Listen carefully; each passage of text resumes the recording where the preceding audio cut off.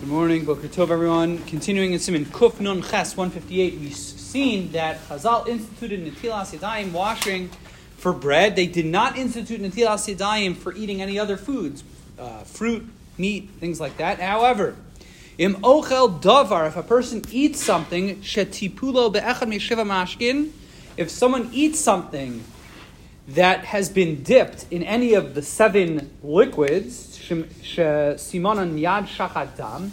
These are things that the mnemonic device is Yad Shachat Tam, which is Yud is Yayin, Dvash, Shemen, Chalav, Tal, Dam, Mayim.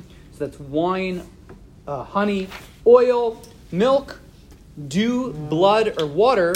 V'lo niznagev, and that the food item has not yet been dried off. Even if your hand isn't touching the liquid, tzarich natila, you have to wash below bracha, without a bracha.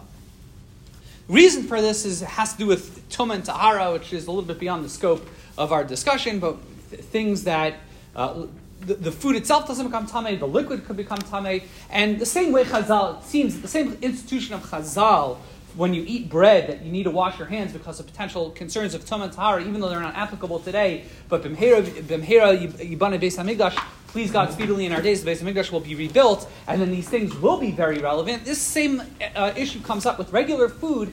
Any food item that is dipped in any kind of one of these halachic liquids, yad shachat dam, so it does require netilas yadayim. Now, the Mechaber points out that it's below bracha without a bracha, and the reason for this is because it is a bit of a machlokas rishonim. However, it should be noted, the Mishnah Berurah goes through all the discussions. The Gra is of the opinion that you do make a bracha.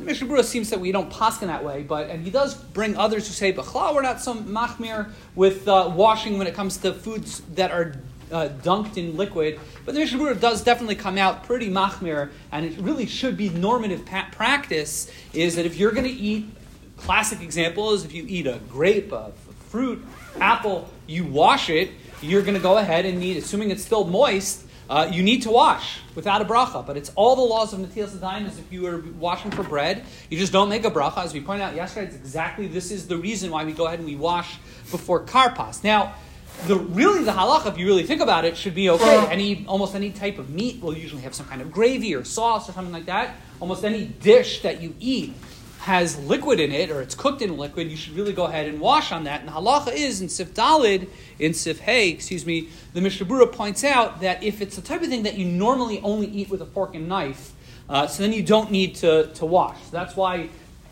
most foods, most cooked items, if it's a hot food, usually you're going to eat it with a fork and knife. So even if you're going to eat it with your hands, Chazal never instituted washing for that kind of thing. However, the other way around does not work. If it's something that normally is eaten with the hands, even if you choose to eat it with a fork and knife, you still need to wash. Mishnah Berurah gives an example of a pickle.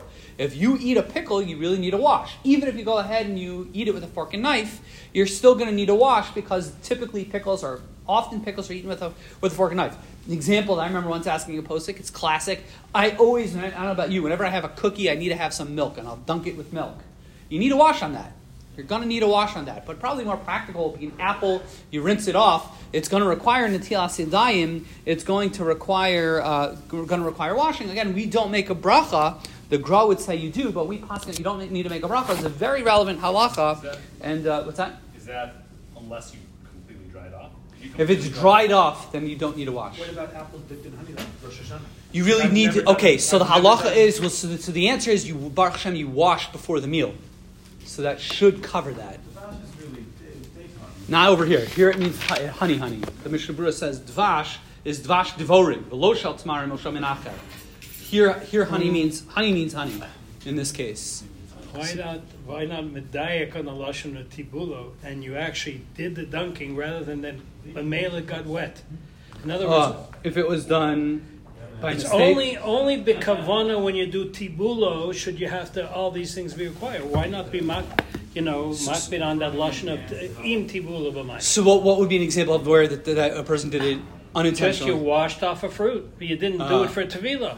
This is mamish toivel I don't know. boy. I'll look into it. I've never seen anyone make that deal. I know, but- right? That's oh, what there I you go. just It read. is a pro. Okay, we'll look into it. But I'm pretty sure if you ask, most poskim will tell you really should wash for like things like apples and things like that. that are in stuff. That's the norm. Right, but why is that diak not Why not be pointed out? I don't know, but I'm gonna. Yeah, it's a good diak. I wish everyone a wonderful day.